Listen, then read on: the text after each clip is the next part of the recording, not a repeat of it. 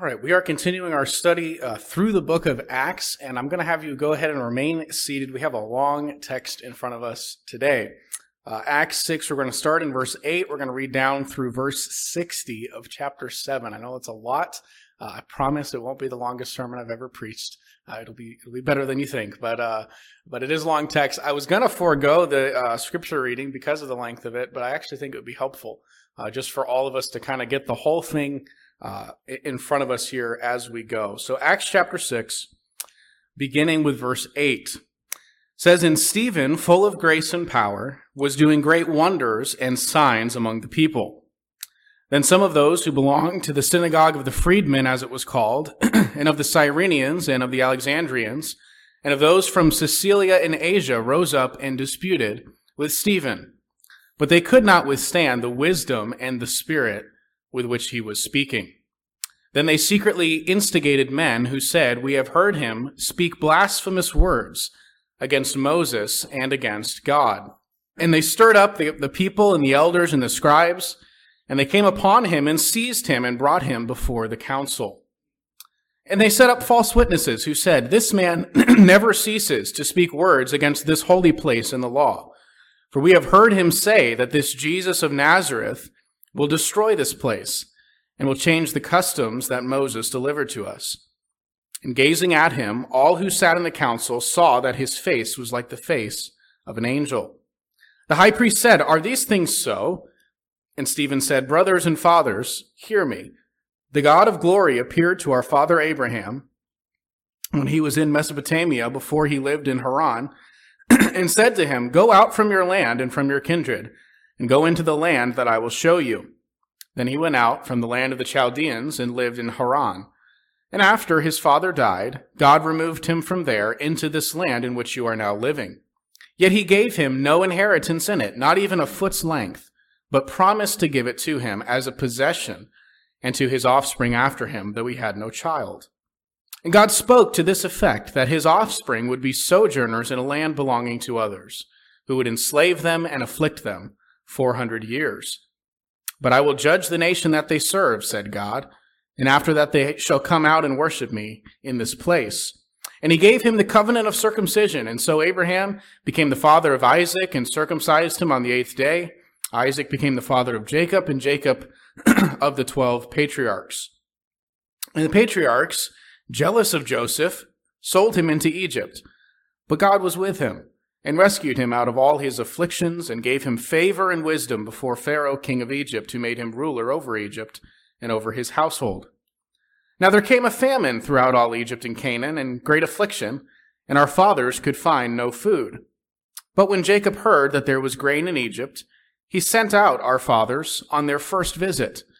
And on the second visit, Joseph made himself known to his brothers, and Joseph's family became known to Pharaoh. And Joseph sent and summoned Jacob, his father, and all his kindred, 75 persons in all. Jacob went down into Egypt, and he died, he and our fathers. And they were carried back to Shechem and laid in the tomb that Abraham had bought for a sum of silver from the sons of Hamor in Shechem. But as the time of the promise drew near, which God had granted to Abraham, the people increased and multiplied in Egypt until there arose over Egypt another king who did not know Joseph. He dealt shrewdly with our race and forced our fathers to expose their infants so that they would not be kept alive. At this time, Moses was born, and he was beautiful in God's sight, and he was brought up for 3 months in his father's house. And when he was exposed, Pharaoh's daughter adopted him and brought him up as her own son. And Moses was instructed in all the wisdom of the Egyptians, and he was mighty in his words and deeds. When he was 40 years old, it came into his heart to visit his brothers, the children of Israel. And seeing one of them being wronged, he defended the oppressed man and avenged him by striking down the Egyptian. He supposed that his brothers would understand that God was giving them salvation by his hand, but they did not understand. And on the following day, he appeared to them as they were quarreling and tried to reconcile them, saying, "Men, and you are brothers. Why do you wrong each other?" But the man who was wronging his neighbor thrust him aside, saying, "Who made you a ruler and a judge over us? Do you want to kill me as you killed the Egyptian yesterday?"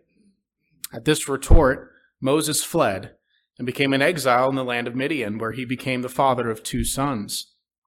Now when 40 years had passed, an angel appeared to him in the wilderness of Sinai in a flame of fire in a bush. When Moses saw it, he was amazed at the sight, and he drew near to look. There came a voice of the Lord, I am the God of your fathers, the God of Abraham and of Isaac and of Jacob. Moses trembled and did not dare to look. Then the Lord said to him, Take off the sandals from your feet, for the place where you are standing is holy ground. I have surely seen the affliction of my people who are in Egypt, and have heard their groaning, and I have come down to deliver them. And now come, I will send you to Egypt. This Moses, who they rejected, saying, Who made you a ruler and a judge? This man God sent as both ruler and redeemer by the hand of the angel who appeared to him in the bush. This man led them out, performing wonders and signs in Egypt and at the Red Sea and in the wilderness for 40 years. This is the Moses who said to the Israelites, God will raise up for you a prophet like me from your brothers. This is the one who was in charge of the congregation in the wilderness when the angel who spoke to him at Mount Sinai and with our fathers. He received living oracles to give to us. Our fathers refused to obey him, but thrust him aside, and in their hearts they turned to Egypt, saying to Aaron, Make for us gods who will go before us. As for this Moses who led us out from the land of Egypt, we do not know what has become of him.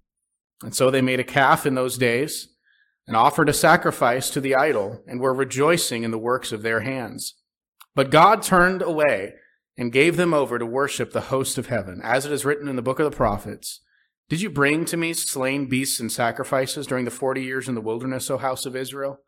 You took up the tent of Molech and the star of your god Rephan, the images you made to worship, and I will send you into exile beyond Babylon.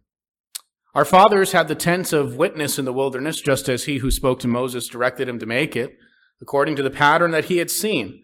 Our fathers in turn brought it in with Joshua when they dispossessed the nations that God drove out before our fathers. So it was until the days of David, who found favor in the sight of God and asked to find a dwelling place for the God of Jacob. But it was Solomon who built a house for him. Yet the Most High does not dwell in houses made with hands, as the prophet says, Heaven is my throne and the earth is my footstool. What kind of house will you build for me, says the Lord?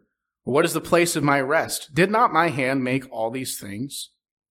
You stiff-necked people, uncircumcised in heart and ears, you always resist the Holy Spirit.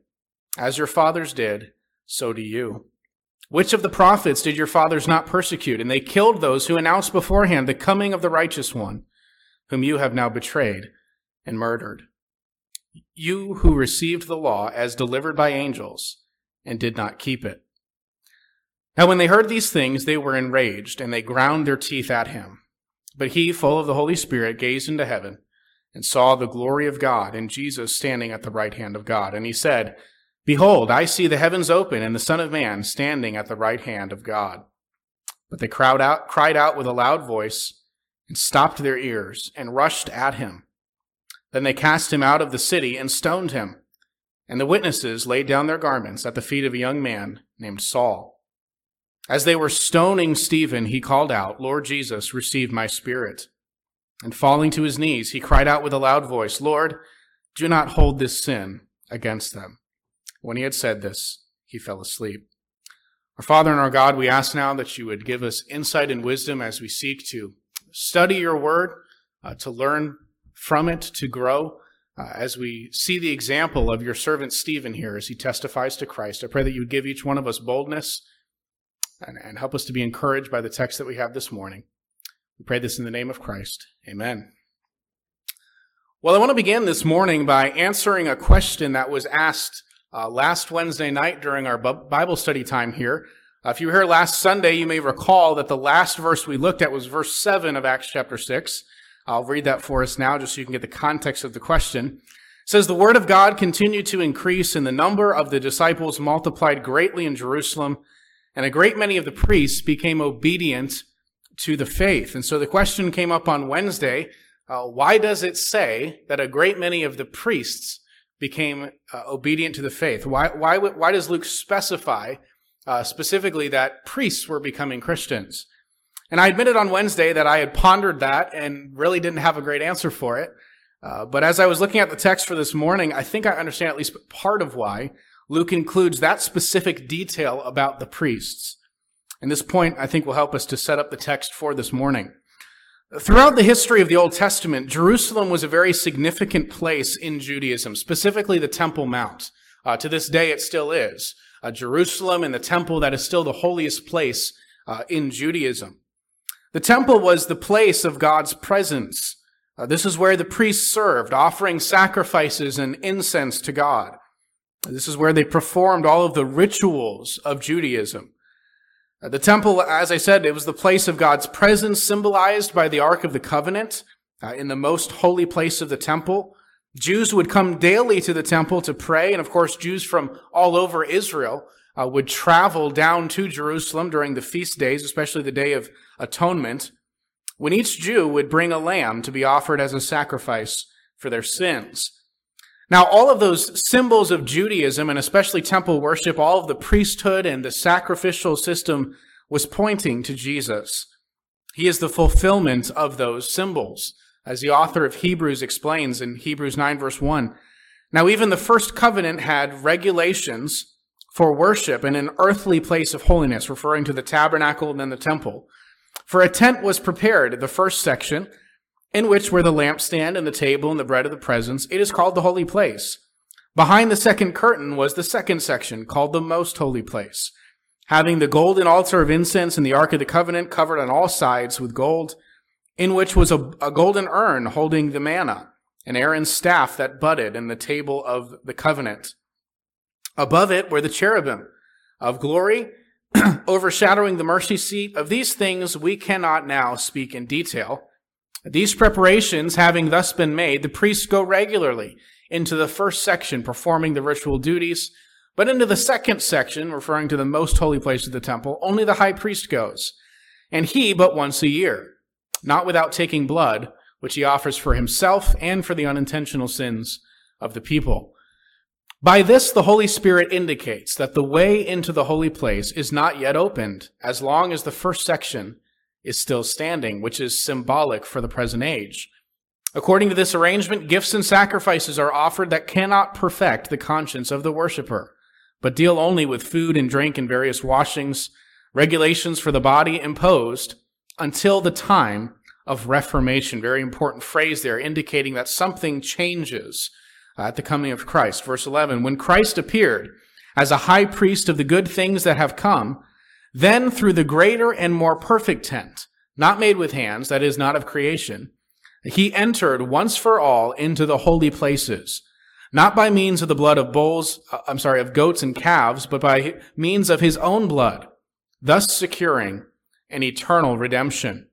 For if the blood of goats and bulls and the sprinkling of defiled persons with the ashes of an heifer sanctify for the purification of the flesh, how much more will the blood of Christ, who through the eternal Spirit offered himself without blemish to God, purify our conscience from dead works to serve the living God? And so you see there that the author of Hebrews sees Jesus' death on the cross as the final and ultimate sacrifice for sins.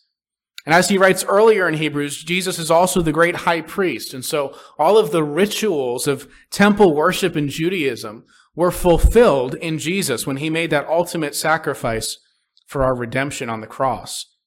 Hebrews 10 verse 1 says, for since the law has but a shadow of the good things to come, instead of the true form of these realities, it can never, by the same sacrifices that are continually offered every year, make perfect those who draw near. And so the sacrifices, the Old Testament rituals, those were a shadow of good things to come. They weren't the realities. Sacrificing lambs could not atone for sins. Only Jesus' death could pay the penalty for our sins. The animal sacrifices were pictures of that once-for-all sacrifice of Christ. And so as Jesus died on the cross, the reality had come. Thus the shadows were no longer needed. This is why we as Christians don't offer animal sacrifices, and we don't observe all of the rituals of the Old Testament, because those have been fulfilled in Christ. Colossians 2 verse 16 says, therefore, let no one pass judgment on you In questions of food and drink, or with regard to a festival or new moon or a Sabbath, these are a shadow of the things to come, but the substance belongs to Christ. Now, what does all of this have to do with Acts chapter 6? Well, everything. Because here in Acts 6, the temple is still standing. At this point in time, the sacrifices are still being made. The priesthood is still going on. But the Jews in Jerusalem, they're still operating under that old covenant system. But it was done. It was over. It was fulfilled in Christ. It's sort of like when you cut off the head of a chicken. I've never done this, but from what I'm told, the chicken continues to run around for a little while headless.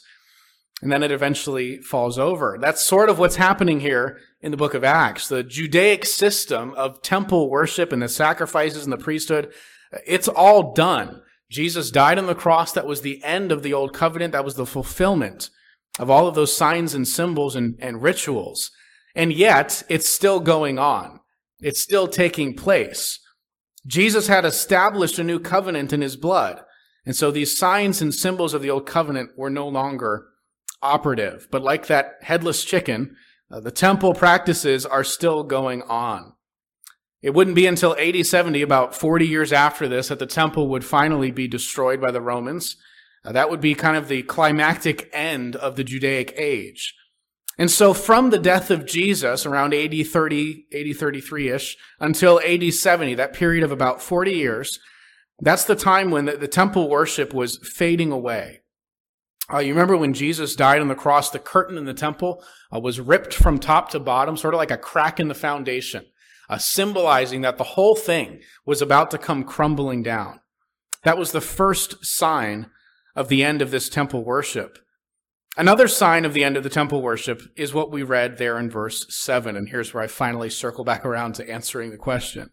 A great many of the priests were converting to Christ, which means a great many of the priests were leaving the temple. The whole system is slowly falling apart until eventually in AD 70 it will be finally destroyed completely. Nothing will be left of it. Jesus said that not one stone would be left on another, which I think God did on purpose to symbolize that the entirety of the old covenant had been fulfilled and ended. So I think that's why the mention there is given of the priests converting to Christ there in verse 7, because it hints at the fact that the temple worship in the Judaic age was slowly passing off the scene as priests now were joining the ranks of Christianity. Let's pick up now in verse 8. Our text this morning, it says, Stephen, full of grace and power, was doing great wonders and signs among the people. Now, we were introduced to Stephen last week in verse 5. He was one of the 7 men, you remember, who were chosen to oversee the care of the widows here in the Jerusalem church. And you may remember the criteria that was given back in verse 3. The apostles had said to the gathered church, therefore, brothers, pick out from among you 7 men of good repute. So they had to have a good reputation. They had to be full of the Spirit and of wisdom. So the church at this point, literally thousands of people, maybe in excess of 10,000, the church in Jerusalem. And the apostles said to these thousands of Christians, select 7 men who have a good reputation, who are known to be Spirit-filled, wise men. And out of all of those people, they chose 7 men, and the first name on the list was Stephen. That really tells you something of the reputation that Stephen had in this church. When the church looked among themselves for men who were wise and Spirit-filled, they said, Stephen, he fits that description. Now, to be filled with the Spirit is a concept that's often misunderstood. I want to take just a minute to explain this because it comes up a lot in the book of Acts, and so we're going to want to have this clear in our minds as we go. There's 2 ways in which people understand the phrase, filled with the Spirit. The first is like a glass that is filled with water, and that is the wrong way to think of the filling of the Spirit. It's not that Stephen had more of the Spirit than anybody else did. All of the disciples of Jesus had the same Holy Spirit. And it's not like some of them had more of the Spirit. They were more full of the Spirit than others. The Holy Spirit is a person, not a fluid. Okay, so to be filled with the Spirit then cannot be understood as being filled up like a container. The second way to think of being filled with something is in terms of being driven or influenced by something. I think this is the correct understanding. So instead of thinking like a cup being filled with water, think of a person being filled with jealousy. And what that means is jealousy is controlling them. It's influencing their thoughts, their actions. It's driving them. When we say somebody is filled with anger, we can expect there to be manifestations of that. It's controlling them. They're just so filled with anger that it drives them. So rather than thinking of a cup being filled with water, maybe think of a hand filling a glove. Stephen was the glove, and the Holy Spirit of God is in him, directing him. Everywhere the Spirit was leading him, Stephen was yielded to him.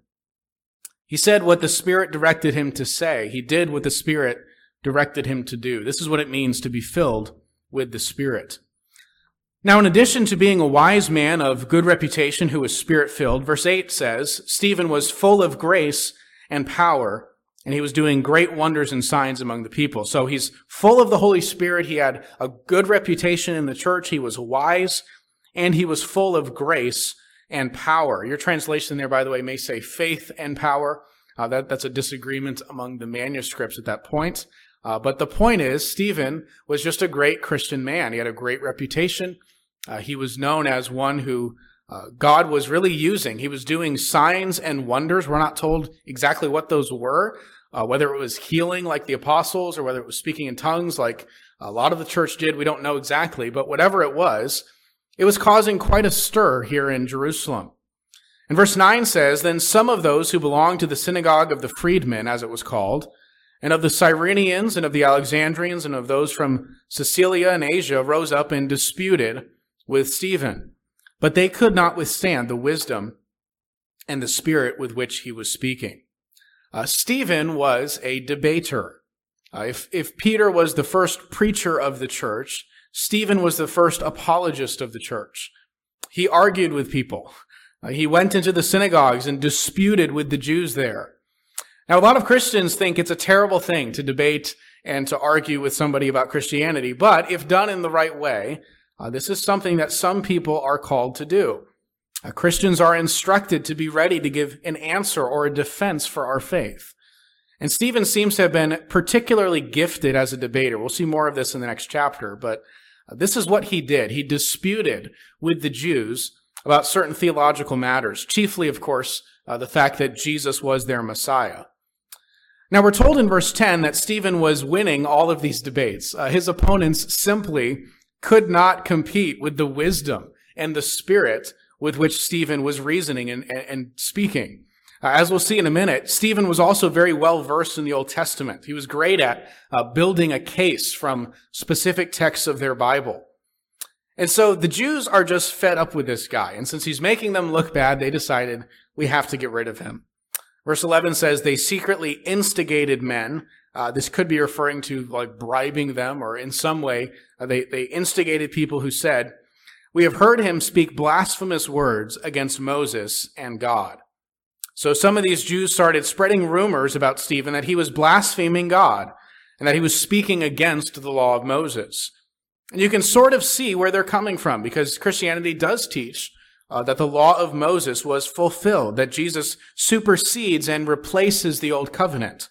And so to a Jewish audience, that would sound like you're speaking against Moses, like you're saying, turn your back on the Old Testament and the God of the Jews. And so these men are sent out to spread this distorted criticism of Stephen. And verse 12 tells us they were quite successful at this. It says they stirred up the people and the elders and the scribes, and they came upon him and seized him and brought him before the council. Now it's important to note here that they stirred up the people, it says, not just the elders and the scribes. They had been upset with Christians for a while at this point. You remember from our past studies in the previous chapters, they had threatened the apostles. They had beaten the apostles. They had ordered them to stop preaching in the name of Jesus. And so the elders and the rulers of Judaism, they were already frustrated with the church. But now, for the first time, the people are upset too. So far in Acts, the people have been on the church's side. Miracles are being performed, and so people are being saved by the thousands, so much so that the religious leaders were afraid to arrest the apostles in the previous chapter for fear of the people. But now the people turn on Stephen. This report that Stephen was speaking against Moses and against their Jewish traditions, this was too much for them. And the reason this is important to understand is in the end of all of this, the religious leaders will kill Stephen. They will stone him to death. And I think they felt the liberty to do that on this occasion because the people were stirred up as well. They weren't afraid of a mob reaction protecting Stephen because the people were just as angry at him as they were. And so Stephen is brought before the Sanhedrin. Verse 13 says, they set up false witnesses who said, "This man never ceases to speak words against this holy place," referring to the temple, "and the law.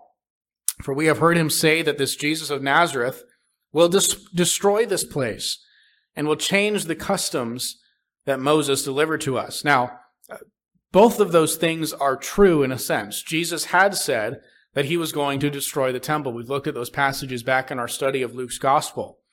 Jesus said that their generation would not pass away until the temple was completely demolished. And it was, by the way, as we've said before, in AD 70, when the Roman general Titus sent his army into Jerusalem, they demolished the temple. And so it's also true that Jesus changed the customs that were given to Moses. Again, we no longer offer animal sacrifices. We no longer go to the temple. There's no priesthood anymore. And so all of those pictures of Judaism, the Sabbaths, the feast days, all of that has been replaced. Now, as Christians, we gather on the first day of the week in celebration of the resurrection of Christ. We have the symbols of baptism and the Lord's Supper. Those are pictures of the sacrifice of Jesus on the cross. And so there's a sense in which what they're saying here is accurate. Stephen was telling them that Judaism was fulfilled in Christ and that they needed to move on from temple worship and from the traditions of Judaism. They needed to embrace Jesus as their Messiah. And so they bring these accusations against Stephen, saying he's speaking against our Jewish faith.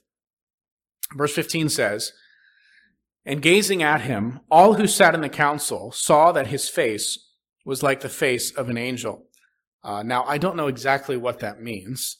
It could mean that he was perfectly calm and sort of transcendent, or it could mean that literally his face was shining. I have no idea, but there was some sort of visible manifestation on Stephen. Verse 1 of chapter 7 continues, "The high priest said, 'Are these things so?'" And so now Stephen is given an opportunity to defend himself against the charges that have been brought against him of blasphemy against God and the temple. Now let's press pause on the text just briefly. We'll come back to it in a minute. But first, I want to consider a question that maybe you've thought of before. If it's true that that Jesus fulfilled the Old Testament, that all of those customs and symbols have been done away with, why is Leviticus still in the Bible? Why do we still read books like Exodus? What's the point of it? If all of those things back in the Judaic age, the history of Israel, are not for us as the New Testament church? There's a lot of answers to that question, but part of the reason we still have those portions of Scripture as Christians is to look back on the stories of the Jews in the Old Testament as examples. Paul writes in 1 Corinthians 10, "I do not want you to be unaware, brothers, that our fathers were all under the cloud and all passed through the sea. And they were all baptized into Moses and in the cloud and in the sea. And they all ate the same spiritual food. They all drank the same spiritual drink." This is talking about the days in the wilderness when they passed through the Red Sea, when they ate manna and water came from the rock. So he's kind of recounting some of those miraculous things in Israel's history. They all drank from the spiritual rock that followed them, and the rock was Christ.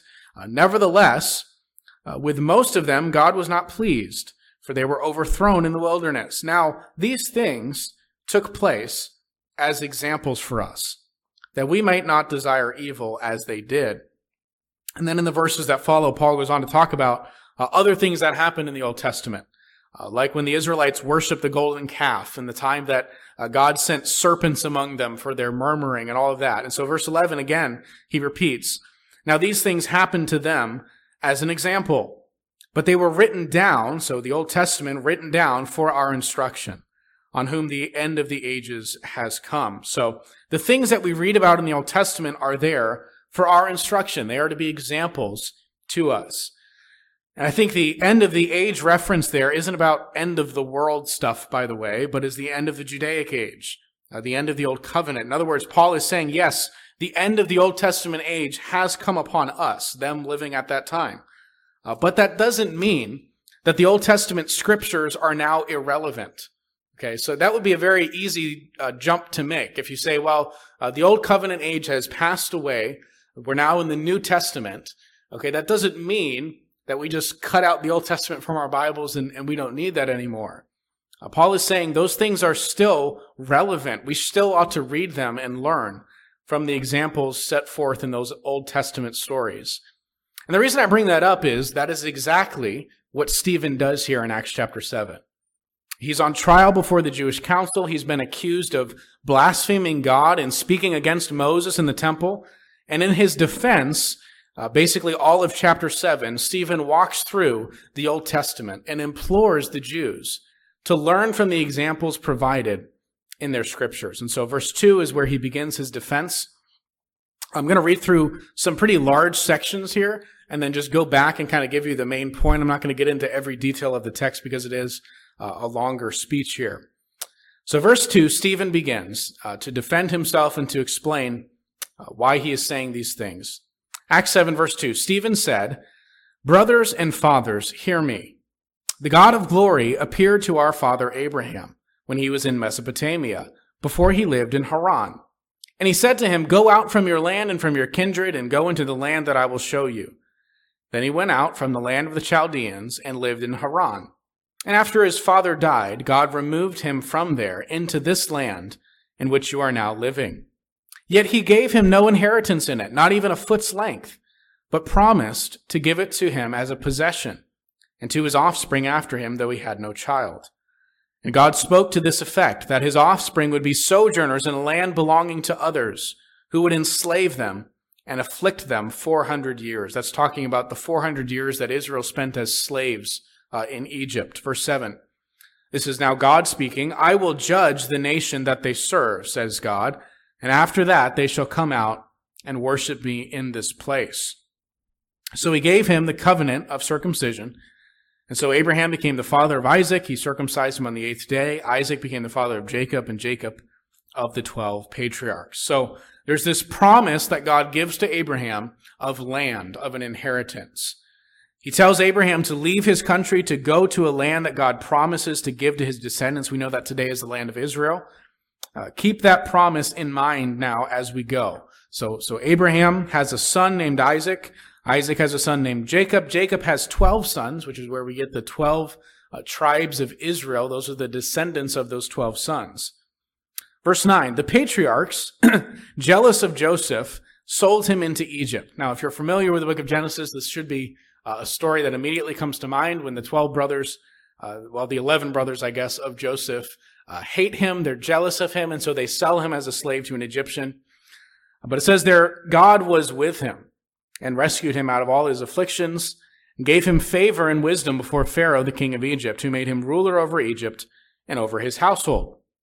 Now there was a famine throughout all Egypt and Canaan, and great affliction, and our fathers could find no food. So the brothers of Joseph, the ones who had sold him as a slave, now they're going through this famine. They have no food.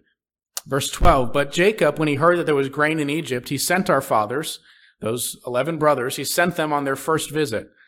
And on the second visit, Joseph made himself known to his brothers, and Joseph's family became known to Pharaoh. And Joseph sent and summoned Jacob, his father, all of his kindred, 75 persons in all. Jacob went down to Egypt, and he died, he and our fathers.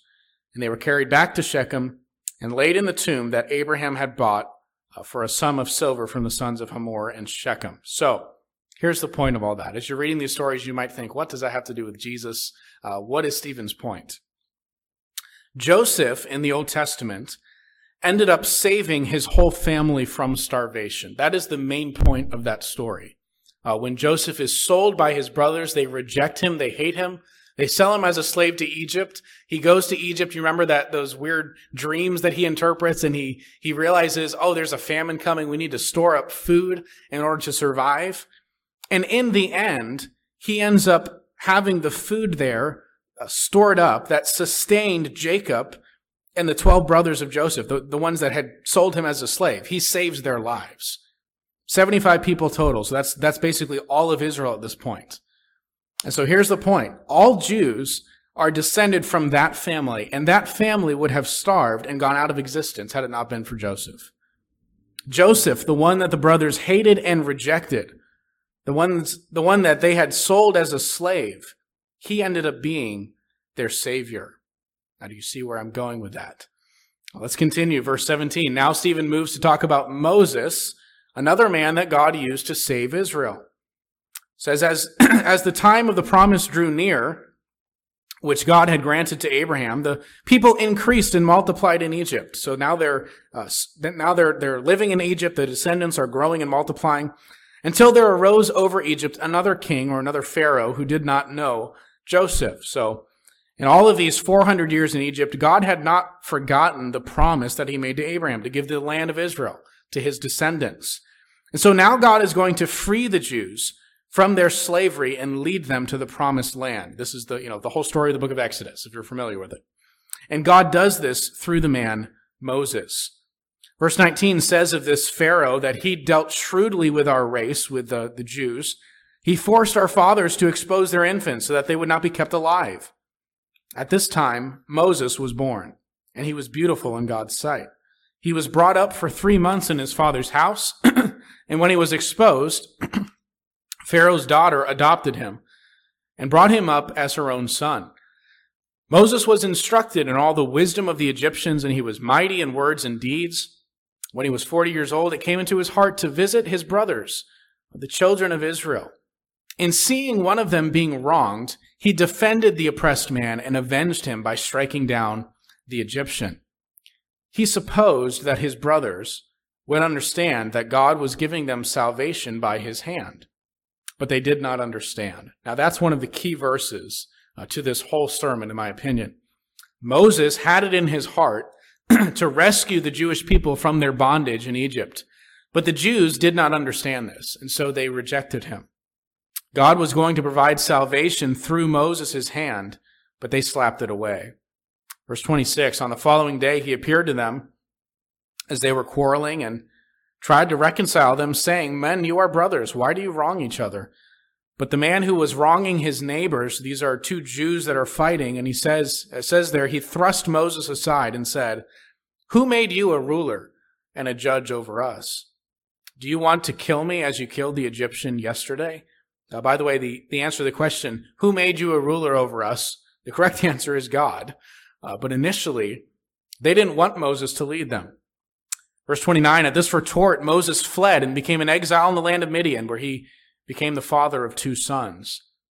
Now when 40 years had passed, an angel appeared to him in the wilderness of Mount Sinai in a flame of fire in a bush. This is the famous story, of course, of the burning bush, also found there in Exodus. When Moses saw it, he was amazed at the sight, and as he drew near to look, there came the voice of the Lord. I am the God of your fathers, the God of Abraham and Isaac and Jacob. And Moses trembled and did not dare to look. Then the Lord said to him, Take off your sandals from your feet, for the place where you are standing is holy ground. I have surely seen the affliction of my people who are in Egypt, and have heard their groaning, and I have come down to deliver them. And now come, I will send you to Egypt. So now Stephen makes the point here in verse 35. This Moses, whom they rejected, saying, Who made you a ruler and a judge? This man God sent as both ruler and redeemer by the hand of the angel who appeared to him in the bush. I hope you see the point there that Stephen is making. Joseph was chosen by God to save Israel from the coming famine, and his brothers hated him and rejected him. Then in Egypt, Moses was chosen by God to save Israel from slavery, and they rejected him too. And so the point that Stephen is making here is this. The Jews have a history of rejecting their God-appointed saviors. Those whom God sends to rescue them, they tend to reject them and treat them poorly. They did it with Joseph, they did it with Moses, and now they were doing it with Jesus. He was their Messiah, and they rejected and killed him. What's amazing is in all 3 of these cases, God still provided salvation despite this rejection. Joseph was sold as a slave. He was completely hated and rejected by his brothers. And while the brothers probably thought they'd never see him again, all the way over there in Egypt, he still ended up saving their whole family from starvation. And even though the people initially rejected Moses, God still used him eventually to lead Israel out of Egypt. Verse 36, this man, referring to Moses, led them out, performing wonders and signs in Egypt and in the Red Sea and in the wilderness for 40 years. This is the Moses who said to the Israelites, God will raise up for you a prophet like me from your brothers. Now Stephen is making the point clear. You guys claim to be big fans of Moses, but remember, Moses is the one who said that one day God would raise up another prophet like him. Back in Deuteronomy 18, some of the last words of Moses before he died, Moses said, the Lord your God will raise up for you a prophet like me from among you, from your brothers. It is to him you shall listen. Just as you desired of the Lord your God at Horeb on the day of the assembly when you said, let me not hear again the voice of the Lord my God or see this great fire any more lest I die. And the Lord said to me, they are right in what they have spoken. I will raise up for them a prophet like you from among their brothers. And I will put my words in his mouth, and he shall speak to them all that I command him. So God is going to raise up this man. God will put his words in this man's mouth so that he will speak all that God commands him to say. Guess who that man is? Here's a hint. Jesus said in John 12, I have not spoken on my own authority, but the Father who sent me has himself given me a commandment what to say and what to speak. Okay, back to what Moses said in Deuteronomy then. Moses says, God's going to raise up this prophet. He will speak through this man. And God says, you better listen to him. Verse 19, whoever will not listen to my words, that he, talking about Jesus, will speak in my name, I myself will require it of him. That's a threat. That's a warning that judgment will come if you refuse to listen to that prophet. Back to our text, verse 38, Stephen, still talking about Moses, he says, this is the one who was in the congregation in the wilderness with the angel who spoke to him at Mount Sinai and with our fathers. He received living oracles to give to us. So Moses, the great leader of Israel who gave us the law that all Jews regard so highly, even here centuries later. Verse 39 says, our fathers refused to obey him, but they thrust him aside. That's the second time that phrase has been used of Moses, how they rejected him. And in their hearts they turned to Egypt, saying to Aaron, make for us gods who will go before us. As for this Moses who led us out from the land of Egypt, we do not know what has become of him. And they made a calf in those days and offered a sacrifice to the idol. And they were rejoicing in the works of their hands. But God turned away and gave them over to worship the host of heaven, as it is written in the book of the prophets. Did you bring to me slain beasts and sacrifices during the 40 years in the wilderness, O house of Israel? You took up the tent of Moloch and the star of your god Raphan, the images that you were made to worship, and I will send you into exile beyond Babylon. So even after Moses led them out of slavery in Egypt, as he's on Mount Sinai receiving the 10 commandments from God, Israel was breaking them. They said, forget this Moses guy. He's been up in the mountain for a while. Let's worship a cow. And here's the point again. Israel has a history of rejecting those whom God sends as saviors and rulers for them. And that rejection ultimately leads to judgment. In the Old Testament, the judgment was exile in Babylon. That's how the Old Testament really ends. The storyline of the Old Testament is, God calls them out of Egypt. He brings them into the promised land. They ultimately reject God. They fall into sin. They worship idols. And in the end, they're carried off to Babylon in exile. And so that's the judgment of the Old Testament. In the New Testament, the judgment for these Jews who had rejected Jesus and sentenced him to death, their judgment would be the destruction of Jerusalem. And for many of them living here, that would mean their death as well. In AD 70, the Romans barricaded the city of Jerusalem. They starved out many of the people. Then after a few weeks of that, they broke down the barricade and slaughtered them. This was God's judgment against Jerusalem for once again rejecting the one whom God had sent to save them. And so Stephen wasn't speaking against Moses at all. That was the charge that was made against him. He was really trying to get these Jews to obey Moses. After all, it was Moses who had prophesied about the coming of the prophet Jesus, who would be a prophet sent from God, and he said, you better listen to that prophet. And so Stephen wasn't contradicting Moses. He was trying to get these Jews to learn from the mistakes of their ancestors instead of repeating them. And so now Stephen moves to the temple. The last few verses here of the sermon, we're almost through the text. Hang with us just a little bit longer. He's been accused, you remember, of speaking against Moses and against the temple. That was the accusation brought against Stephen. So he is, of course, claiming that the temple will be destroyed, and they consider that blasphemy. Verse 44, Stephen begins to answer that charge. He says, "Our fathers had a tent in the wilderness, a tent of witness in the wilderness," talking about the tabernacle, "just as he who spoke to Moses directed him to make it, according to the pattern that he had seen. Our fathers, in turn, brought the tabernacle, which is sort of a tent, like a portable, cheaper version of the temple, okay? The place of God's presence was the tabernacle first.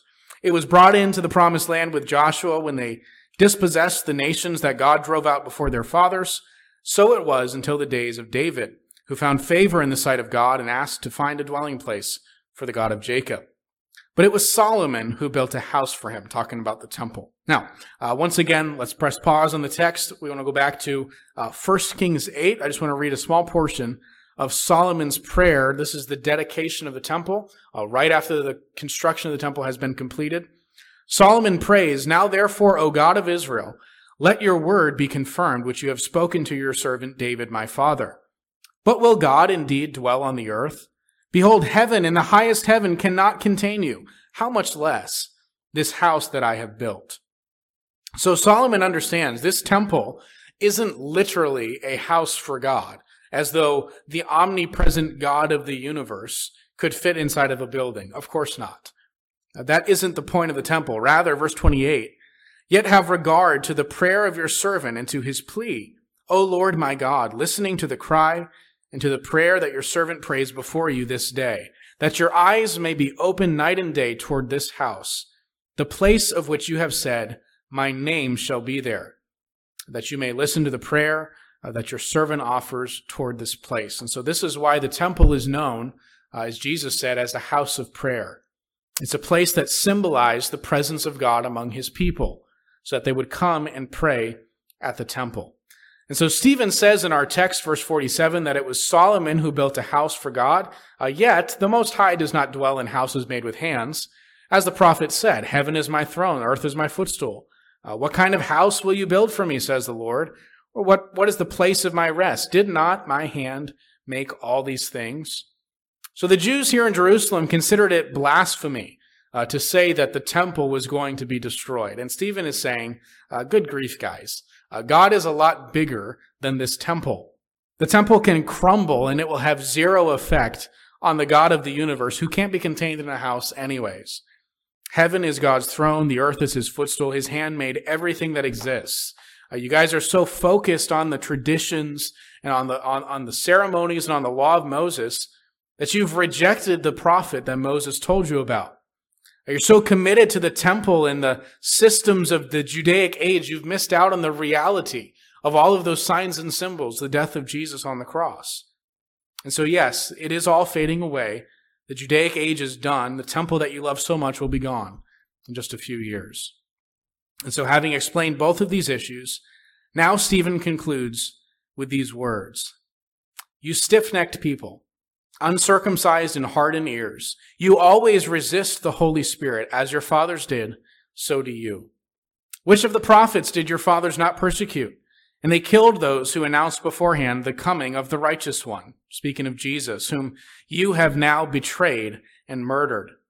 You who received the law as delivered by angels and did not keep it." Yikes. That is a stern rebuke. You people think you're so special because you're God's chosen nation and you've received the law of Moses, but you're resisting the work of God among you. You killed the Savior that God sent to you, just like your fathers rejected those whom God had sent to rescue them. And so here's the reaction of the people to this rebuke, verse 54. "Now when they heard these things, they were enraged, and they ground their teeth at him." They are seething mad. "But he, full of the Holy Spirit, gazed into heaven and saw the glory of God and Jesus standing at the right hand of God. And he said, Behold, I see the heavens open and the Son of Man standing at the right hand of God."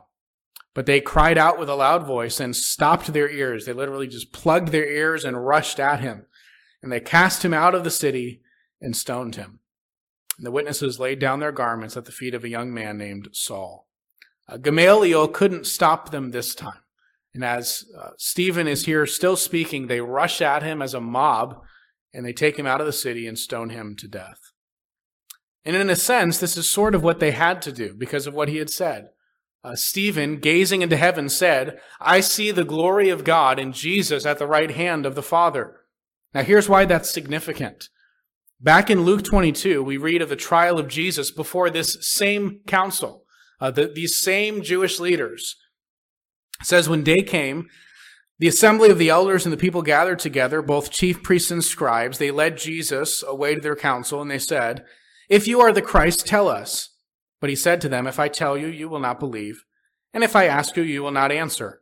But from now on, the Son of Man shall be seated at the right hand of the power of God." So they all said, "Are you the Son of God then?" And he said to them, "You say that I am." Then they said, "What further testimony do we need? We have heard it ourselves from his own lips."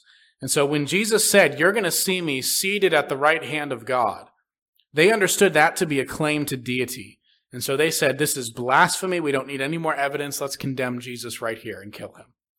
And so here in Acts 7, Stephen says the exact same thing. "I see Jesus at the right hand of God." Now that leaves the council with only two options. They either kill Stephen just like they did Jesus, or they have to admit that they were wrong to condemn Jesus. And they weren't about to do that. It's interesting, by the way, in verse 56 that Stephen says he sees the Son of Man standing at the right hand of God. Normally in Scripture, we read of Jesus sitting at the right hand of God. But here, Jesus stands up as he's watching Stephen about to die as a martyr. I can only imagine the confidence, the encouragement that was to Stephen as they began to stone him. He looks up and sees his Savior standing there, ready to welcome his faithful servant. Verse 59, as they were stoning Stephen, he called out, "Lord Jesus, receive my spirit." And falling to his knees, he cried out with a loud voice, "Lord, do not hold this sin against them." And when he said this, he fell asleep. So as Stephen is being killed, he asks God to forgive his executioners. And by the way, we know that God answered that prayer, at least in part, because there's a little note there back in verse 58 that there was a young man named Saul who was a part of all this. He was perhaps one of those debating with Stephen. We know from the next chapter that Saul consented to the stoning of Stephen. He was involved in this execution. He had a hand in it. And that man would eventually be forgiven. He would become the greatest church planter Christianity has ever known. Augustine said that the church owes Paul to the prayer of Stephen. Well, there's a lot more that we could say about this text as we conclude, but let me just close with one final point of application. We'll pick up the rest next time. Stephen provides for us here a great example of a Spirit-filled Christian who boldly and powerfully spoke to a hostile audience. And for Christians living today in a culture that is increasingly hostile to our faith, we need to learn from his example and be able to do what Stephen did here. And this requires a number of things. Obviously, Stephen was well studied in the Old Testament and in Scripture. He was a skilled debater and all of that. But I want to highlight just one point that I think applies to all of us. Jesus said in Luke 21, "But before all this, they will lay their hands on you and persecute you, delivering you up to the synagogues and prisons. You will be brought before kings and governors for my name's sake. This will be your opportunity to bear witness. Settle it therefore in your minds, not to meditate beforehand how to answer.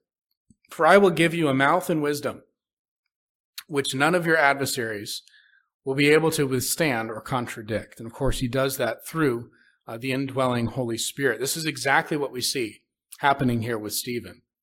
He stood trial for his faith in Christ, and the Holy Spirit so directed him that he was able to speak with wisdom and power that none of his opponents could argue against. In other words, it wasn't just Stephen who came up with all of this speech that he gives in Acts 7. The Holy Spirit was guiding him. The Holy Spirit gave him the words to say.